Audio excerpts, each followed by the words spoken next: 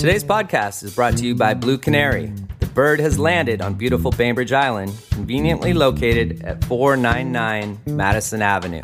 ASE Master Technician Clint Ramsey brings over 15 years of experience, award-winning diagnostic skill, and a desire to reinvent the automotive repair experience.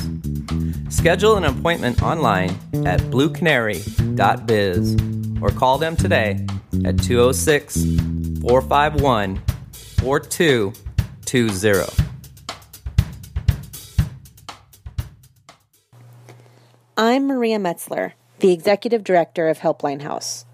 The global pandemic has affected us all differently. If you or your neighbors need food assistance, mental health counseling, rental assistance, or Parks and Rec vouchers, please reach out. Helpline House can help in many ways. Find us on the web at helplinehouse.org. It's what we do. Neighbor helping neighbor.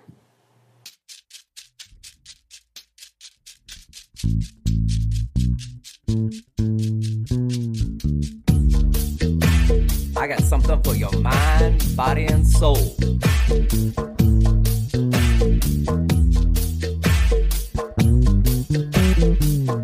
I got something for your mind, body, and soul.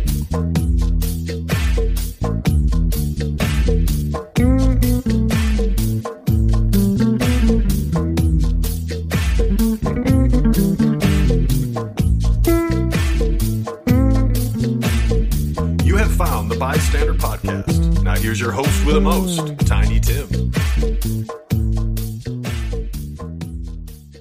What's cracking, Podcastville? You found the Bystander Podcast. Today on the podcast, I have an old school friend from Bainbridge Island, Francis Waplinger. How you doing, Francis?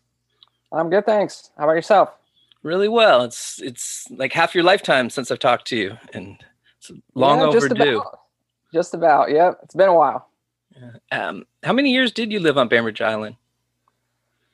Ooh, I don't know exactly, but 15, 16 years maybe. So pretty much from third grade through high school. And then I'd come back, when I was away going to college, I'd come back every summer. And you went to design school or something like that? Yeah. I went to Savannah College of Art and Design, Savannah, Georgia.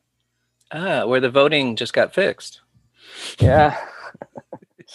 Yeah, it's kind of a mess there, but I don't know. Anyone I talk to about Savannah, I tell them to visit Savannah because it's really awesome. And I think it's a little bit different than the kind of rest of the state. Definitely an eclectic mix in that city. Yeah, rural versus urban is different everywhere. It's just like here in Washington State, you get over the mountains, there's a different viewpoint. They don't want to pay taxes for the bridge to go to East Side when they're never going to drive over it their entire lifetime. So how was it growing up here? Well, let me take it back for the listeners. Francis played soccer for me at Emerald City when you were a high school player. Then I left to East Side and Team Seattle, and I believe you went to play for Tommy Jenkins at Crossfire? That's correct. Yep. Sounder legend. And what was it like living on Bainbridge at that time? I mean, I would imagine kind of similar to how it is now, but I would say kind of typical teenage years. I mean, it was awesome. Thing with playing soccer, though, I had to go into Seattle. So it was a lot of commuting, which in hindsight now, I think is kind of insane. But at the time, I was trying to play at the highest level soccer I could. And that's just kind of what you had to do. But I think also it was kind of nice to get off the island a little bit for me personally. You meet people from other areas of Seattle and the state. So, yeah. Yeah, it was incredible, the commitment you showed to the team. I was thinking I would never, ever do that for my kid, and now I'm doing that and more, driving to Tacoma to get good training, because you can only do so much on the island. There was one year I was going to Tacoma, another year was Federal Way, then it was mostly Seattle, kind of in between there. Yeah. So it's I mean, I guess you see it in some things, like with the soccer. I think, Bainbridge, there are its limitations in certain things like that. But overall, I mean, when I think of my childhood growing up there, I mean, overall it was, fantastic. You never got bored or anything like that? What kind of things did you do for fun? Well, I played soccer, so that took up a decent amount of Yeah, time. took up a And lot of time. then teenage years, I skateboarded a lot and just hung out with friends, a little bit of video games here and there. And then if I got too restless, I'd be going to Seattle. So I had some friends in Seattle. We'd kind of go in Seattle, go to some shows, tons of music venues. We'd always be going to that kind of stuff, and just kind of popping around the city. Whereas I had some buddies that really just kind of stayed more on Bainbridge, but I had a group of friends on Bainbridge, and we always would go in maybe like Friday, Saturday, go to some music venues, stuff like that. Right on. You really had to manage your homework with the amount of commuting you did. Thankfully, you're on the ferry when you're going to Seattle, and you got a good 30 minutes to crack a book each way. How did you juggle athletics and academics? And then also, second part of that question is, how do you feel about the education that you got on Bainbridge Island? Well, I guess my grades, I never felt like they were a priority. If that might sound strange. Sounds familiar to me. But yeah, I mean, I had a few classes I really enjoyed at school. There's a few really good teachers. So I think for me, yeah, there are some classes I was found very difficult. Math, science, definitely not a strong point. I took foods and international foods, I think combined like 2 or 3 times. And then, yeah, so I did try to have the balance. And, I would do my homework on the ferry. But I think with soccer, I was more, not dedicated to that, but I was just way more interested in soccer and trying to push myself in that regard. Whereas school, there's a few classes I really enjoyed that I did try pretty hard in. And then the other classes, it was more just trying to get the work done. Yeah, as fast as you can. Yeah, I always did all the homework. I did all the work, but maybe sometimes, I didn't put enough time in to really, get A's and everything. Whereas I'd rather go out skateboarding. I'd rather see my friends, or, I had soccer too. Right. So sometimes I'd do as much as I could on the ferry, and if it was due the next day. Well, I wasn't going to stay up till like 2 or 3 in the morning. I really wanted to get, sleep. So I felt fresh. So. Why do you think you don't play anymore? Oh, man. Well, I did a bunch of traveling. Then when I got back to the States, I was kind of living out in on the eastern end of Long Island. I was kind of thinking about joining a league. But I kind of I didn't really want to commit to something that's so organized. So I know you have to have a schedule and that kind of thing. So right now I feel like, I kind of fell into this passion of mine, which is shoemaking. And that's kind of the focus. So whenever I have free time, I pop out, and now I've taken back up skateboarding. So that's what I've kind of done. So with soccer, yeah. So with soccer, I think, I love the game, but, being in an organized adult league, there is that fear of being injured, whereas someone that hasn't played in years, they just come in, they whack you, and, you're finished. Whereas with skateboarding, of course you can get hurt, but if I do get hurt, it's my own fault. It's not, someone just running me over. You can control it a little bit more. Yeah, I can kind of push my comfort. I'm not trying crazy big tricks. I'm, sticking to pretty basic stuff. And then also with I like having my schedule now where I'm flexible. I can pop out, skate with some friends, in my free time, but it's not so kind of, the time's not as managed. And with what I'm doing with shoemaking, I mean, some days like, oh, I got to go do this, or I got to go that, do this, send this thing in the mail or whatever. Yeah. I often tell people that you have to be in that space to be a creator. And sometimes you're just not in that space. So forcing it isn't going to work. You can't just show up and create. And the stuff that you do is so intense and beautiful and detailed. You got to really be into the moment. I think too, like, I was just going to add too, I think the intensity I had in my youth for soccer and that structure, in a sense, I've kind of put that into my shoemaking. Whereas the same focus, physicality, that mentality, I think carries over a little bit. So I kind of get that out of my system now with shoemaking. Whereas with skateboarding, it's kind of my free time that's not scheduled, if that makes sense. So skateboarding and soccer, they have a very strong footwear culture to them, don't they? Do you think that leaked into you as well? Like, were you the one that always had to have the new kicks? I don't know if it was the newest kicks, but I always looked for something a little more obscure that maybe not everybody had, whether it was a different color or style or brand. Like Jomo or... yeah, exactly. Yeah, exactly. Okay. Or just like getting like a gray cleat instead of black. I didn't want to be too flashy and get like the all white, but gray, it's subtle. It's a dark color shoe, but slightly different than an all black. It cracks me up, kids getting orange plastic shoes on the soccer field, and I'm like, you look like a cone. That one we'd sit down and dribble around. Hey, go ahead. No, I was just going to say, back in my day, most of the shoes were still leather. So kangaroo. I'm out of the loop. Exactly. I'm out of the loop with soccer cleats now. Well, they're about 5 times as expensive, made out of crap, and last a quarter of the length of time. Oh my God. And they're not supportive of your feet. And they're usually made by child labor. I believe that.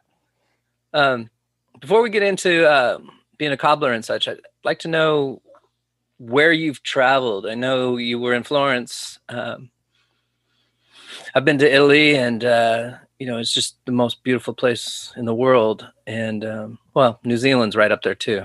I gotta throw that in there. Sure. You graduated from design school and then started on this path in Florence where you became an apprentice. Tell me how that all evolved and how much prior travel you had. Sure. So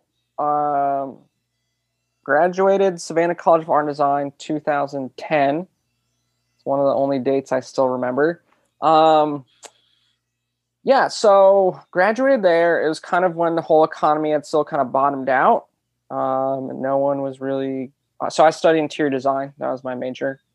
And by the time I graduated, I just hated it. It was all on a computer, and I was just kind of miserable. But the silver lining of the recession for myself was there was not really pressure to go into my field. There was no jobs. People that loved what they did in interior design, that did, got way better grades in school, they couldn't get jobs. And when I knew they couldn't get jobs, I figured I probably couldn't get a job, so it kind of, I think, my family's always been supportive of what I want to do, but it kind of took pressure off. Everyone my age, it was, you go work at a restaurant or just odd jobs. So with no pressure to really go into my field, partly because of the economy, my girlfriend at the time, who's now my fiance, we decided to travel, and we did what's called woofing, willing workers on organic farms. So we went over to Australia, and we were there. Like you, Ringo. We were there 6 months. So 3 months we were in Sydney, and we were working at Sydney Harbour Marriott, big hotel downtown Sydney. And then the other 3 months we worked our way down to Melbourne, working on really small, not like industrial agriculture, but small family farms. And then we actually did a little mini trip to New Zealand, just to Auckland area, like 10 days. So we did kind of that 6 months. And then while we were there, we were like, what are we going to do when we get back? And this is awesome, but we can't just travel forever. And we actually got like an Italian book, like a little Italian dictionary. And we were like, we should go to Italy. Like, I think I want to do shoemaking. And I'd done a little bit before this traveling. How did you get exposed to the first? So I guess to shoemaking? backtrack real quick, we had a family friend who ran a shoe store in Seattle. And she had heard of this place in Port Townsend, so an hour from Bainbridge, called Shoe School. And you can go and make a pair of shoes. So just for like a night, a week? It was 1 week. It was 1 week. So you stay over in Port Townsend, and you stay at like this cool kind of castle hotel they put you up in. And there's I think it was like maybe around eight students. And it's this couple, and they kind of live out in the woods in Port Townsend. It's called Shoe School. So while I was still in college, I did that for a week when I was home one summer. Wow. And I just had a blast. It was amazing. Because I had always been into footwear. I never thought of making the shoes. I would always think of design or different colorways. I would airbrush, like an all black pair of sneakers. I'd airbrush them different colors. So I did that one summer before I graduated. And they kept saying, if you have fun here, there's this guy on YouTube. You got to check him out, blah, blah, blah, blah, blah. So it's this guy, Marcel Meerschaum. So I had graduated. So that summer I graduated before we traveled. I did a 1 week course in Brooklyn with him.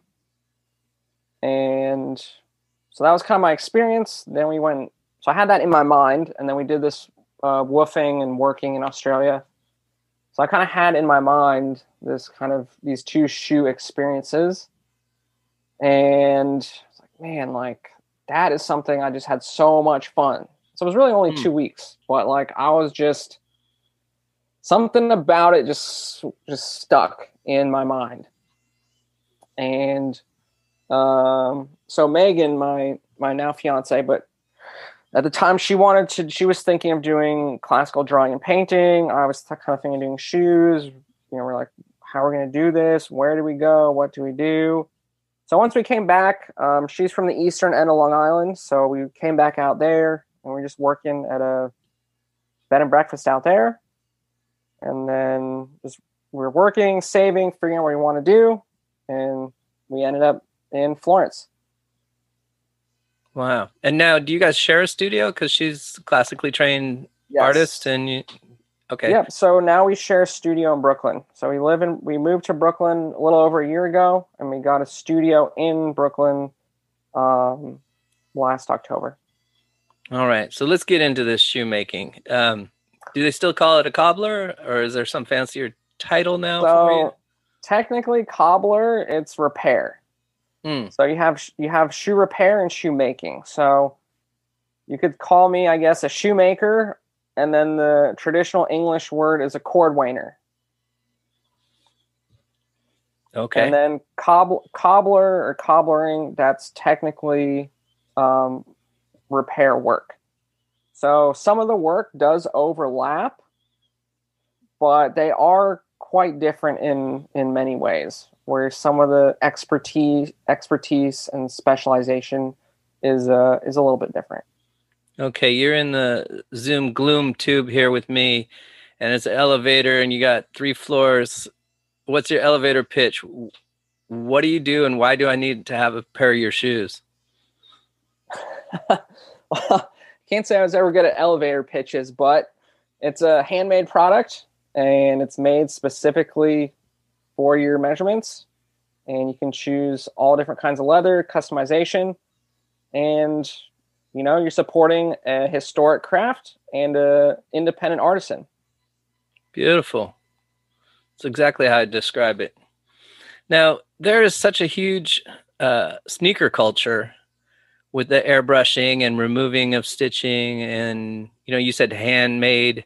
Is there a lot of machine-made shoes? Yeah, I mean, anything that's ready to wear. So anything that you go into a store and it's sitting on the shelf, you try on a few different sizes, and you buy it. It's made on a machine. Yeah, I love Yes, seeing. hands touch it.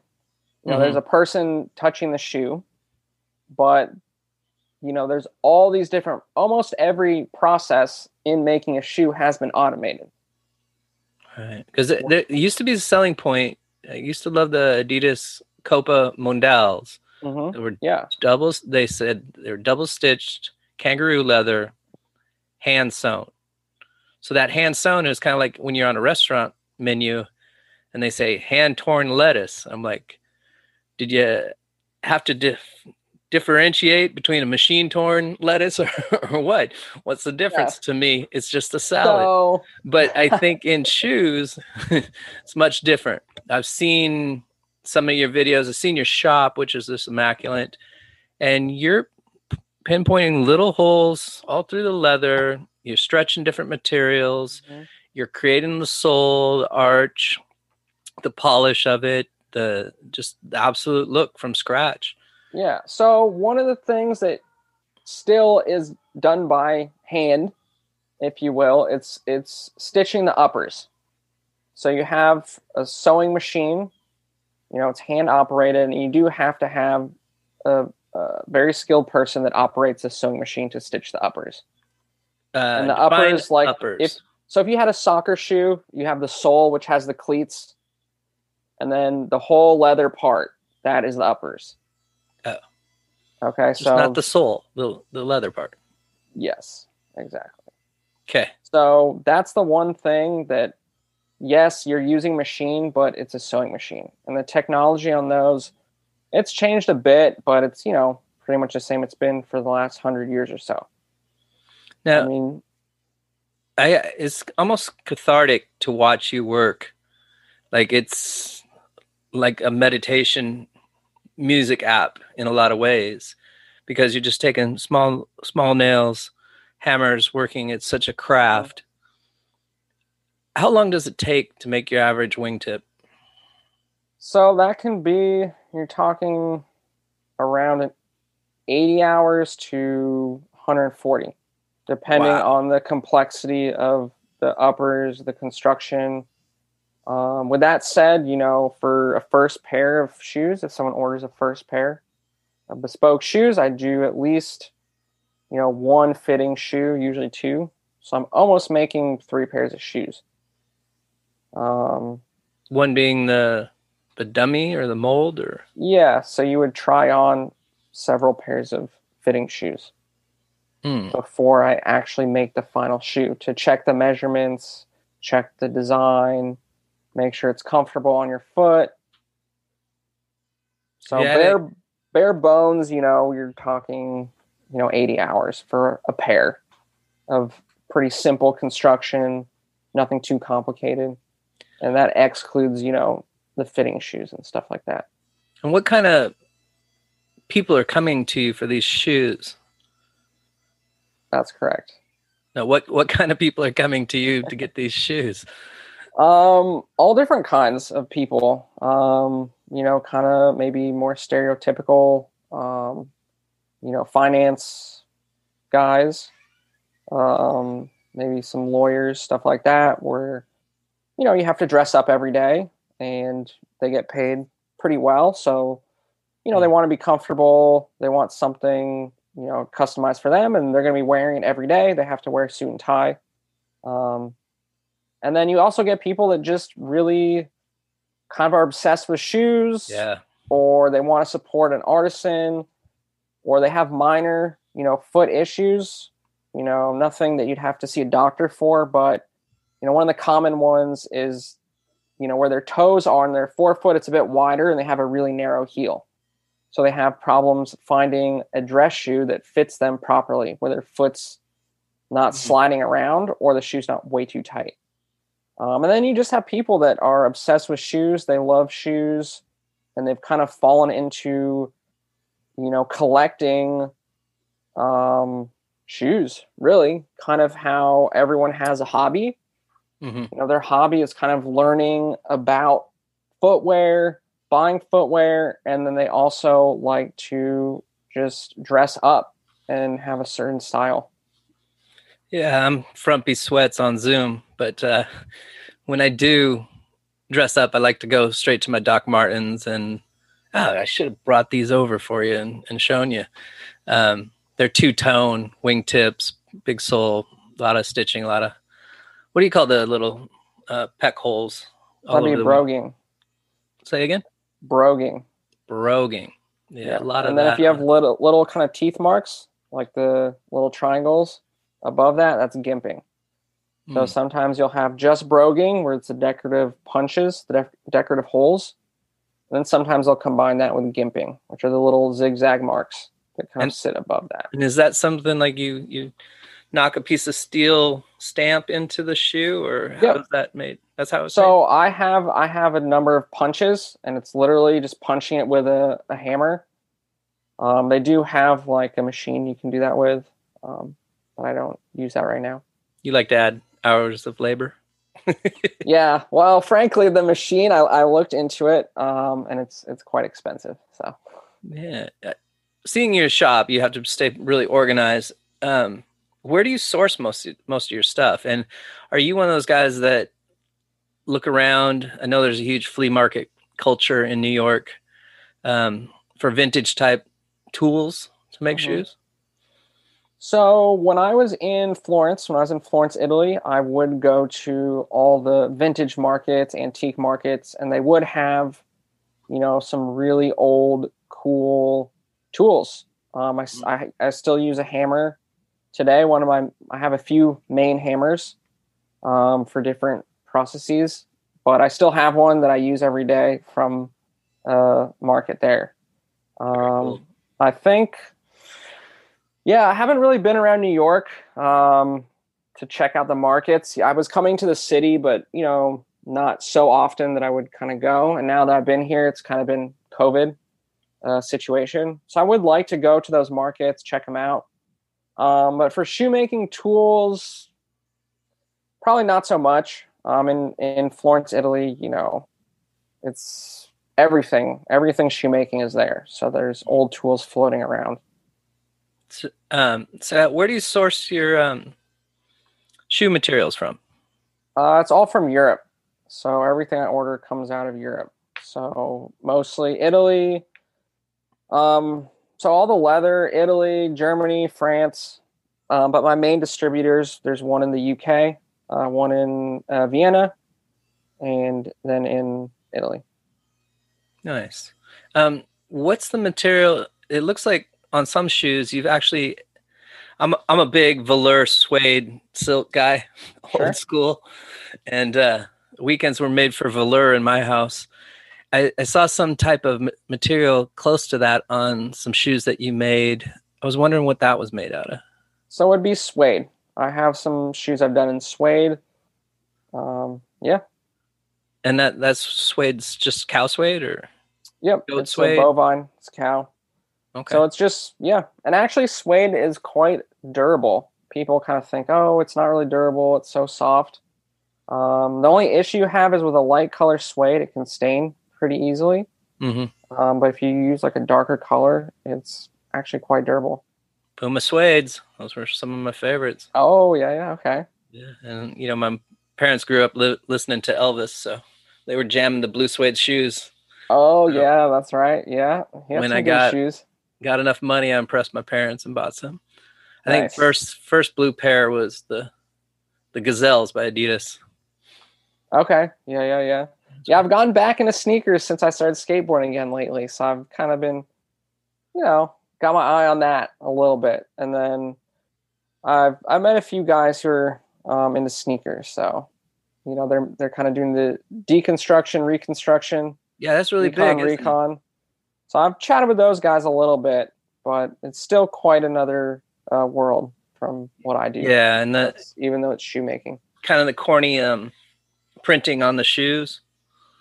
You get a white canvas shoe and they put it through a 3D printer or something. And yeah. Get your girlfriend's face on their shoe or whatever you want. Yeah.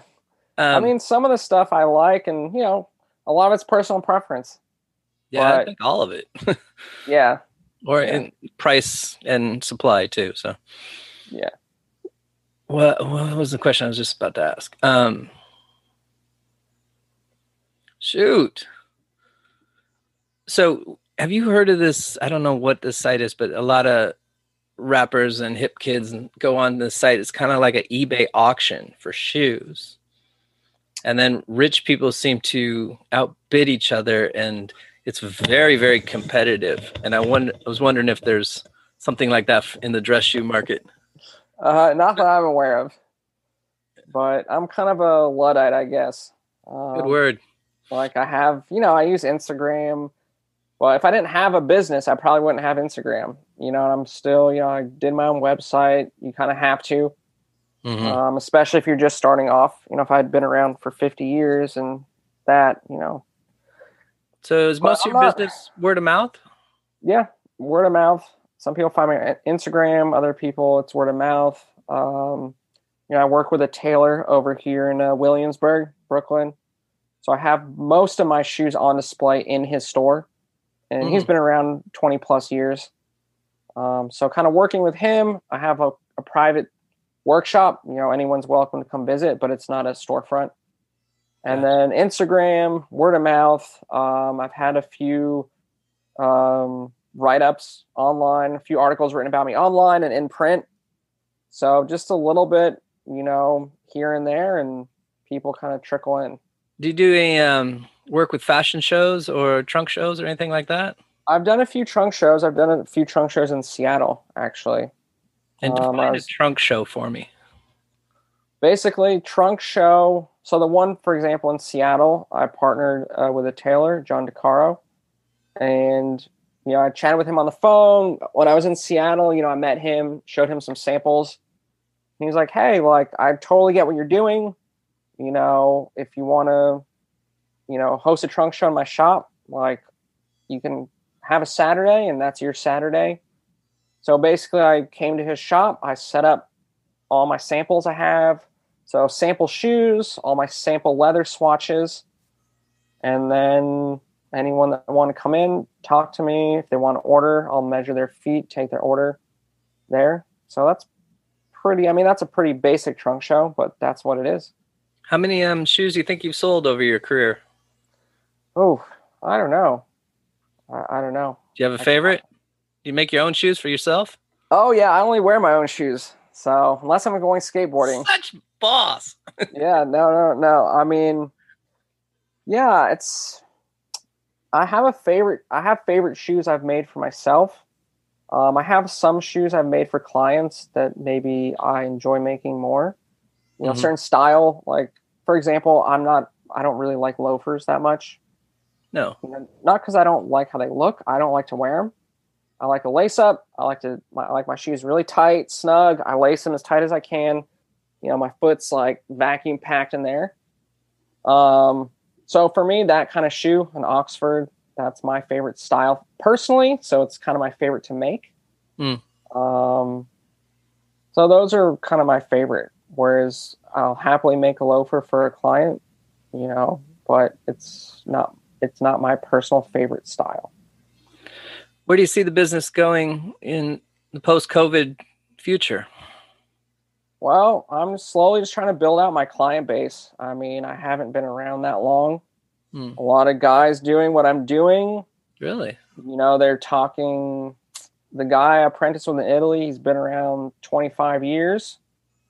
And then you have big name, people like John Lobb out of UK, and they've been there over 100 years, their store. So I'm trying to, expand my client base, expand my name, and also just keep, I want to keep this craft alive. I want to get people interested in handmade footwear. I want to get people excited about it, and also, educate people about handmade footwear. And I think it's important, and I don't want it to be lost to history. And I also enjoy, that's the only thing I really want to be doing. Well, I think with your background, you could have a bed and breakfast week-long shoe school that people could go for a tourist attraction / DIY craft making thing that you could get a pretty penny for, and do that once or twice a year? Yeah, I mean, down the road, that would definitely be something that would be really cool. Right now, I do offer classes, but it's just one-on-one, and usually it's 1 week, so it's 5 to 6 days. Or I do a 2-week course, and that's 2 weeks each week, 5 to 6 days. And since it's one-on-one, I can tailor it to each individual student. But most people that do those, they do come to me with a little bit of experience, because since it's one-on-one, like, oh, I've done this a little bit, but I really want to hone in on this part or learn this construction. So I do some teaching. I'd love to do more of that as well. So it's all about finding kind of the balance between the teaching and then also making for clients. And making money, right? And having time for yourself to skateboard. And yeah, I mean, that's the challenge. That's what's really been the challenge. When I first started, I was so focused on the making. Now it's about, okay, how can I actually make this a business, sustainable business that can, sustain my livelihood.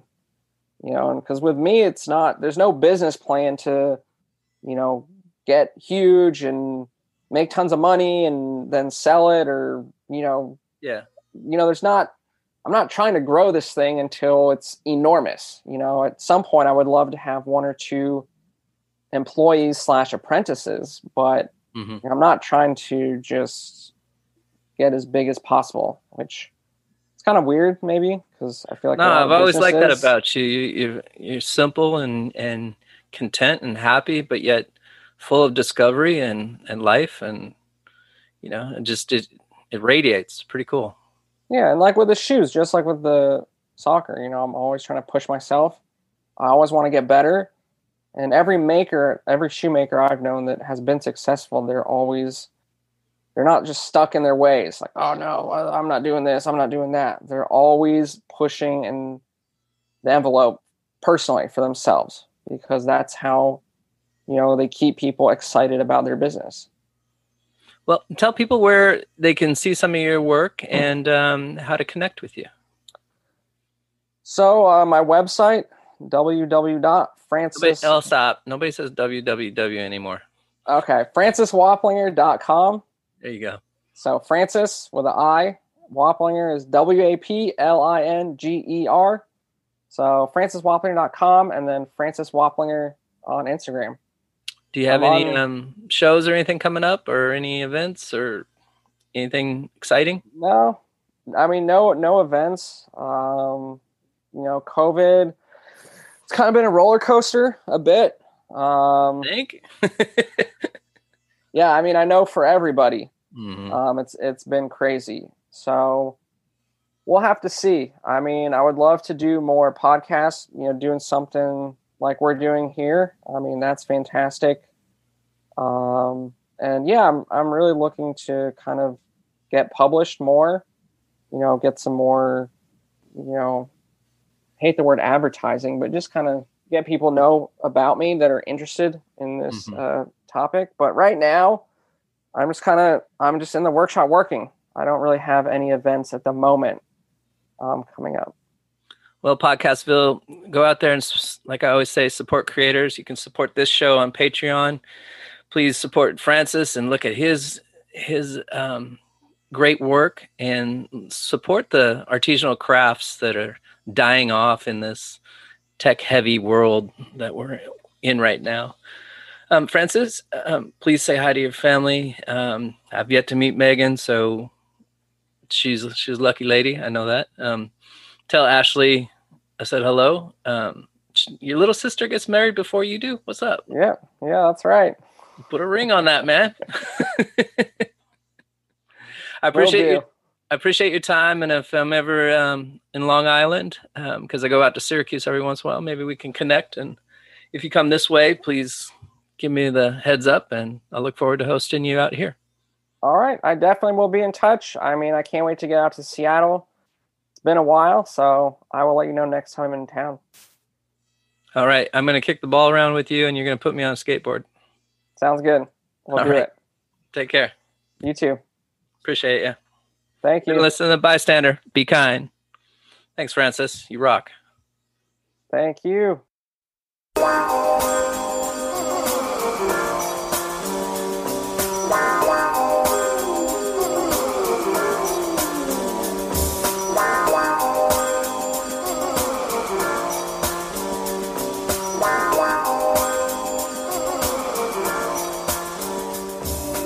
Wake up in the morning, yawning, cops watching, wait to kick the door in, cause they know I got them dope pins and it don't end, so my enemies got no friends. Yeah, it don't end. I wake up in the morning, yawning, cops watching, wait to kick the door in, cause they know I got them dope pins and it don't end, so my enemies got no friends. Yeah, it don't end. You come to my hood and tell me how to live, I think I'm good. That's not how it is, not how it works. So hours I work on my craft like I'm leaving the earth, like trees in the earth, getting deep in the dirt. Not for reason I search, that's for the birds, like the season of terps. You see, yeah. At first, you're the only thing I need on this earth, then. Well, you're the only reason I hurt. At first, you're the only thing I need on this earth, then. Well, the only reason I hurt, maybe, baby, that's just how I twist it. But I know you got a hit list of misters who dish it, so now I can't have your big lips. Just wanna love you for real though, but when you come to work, your way gets still told, so you can't feel no access to your seal, so and so I gotta pay the bill though and get fed, barely half the meal slow. Girl, yeah, love is all I'm really here for. Wake up in the morning, yawning, cops watching, wait to kick the door in, cause they know I got them dope pins and it don't end, so my enemies got no friends. Yeah, it don't end. I wake up in the morning, yawning, cops watching, wait to kick the door in, cause they know I got them dope pins and it don't end, so my enemies got no friends. Yeah, it don't end. See, me, I always been a thinker. See, you telling me we gon' sink, don't compute in my brain. I don't just shoot, I'm careful of my aim, and I'll be shooting till you care for the same. On the same tree like some pairs, I'm just saying, we all have prayers for the same. Already there is the plane, cop you a ticket, have you a visit to where bliss is. First, you're the only thing I need on this earth, then. But you're the only reason I hurt. At first, you're the only thing I need on this earth, then. But you're the only reason I hurt. Ralph Rain. Yeah, it's Ralph Rain.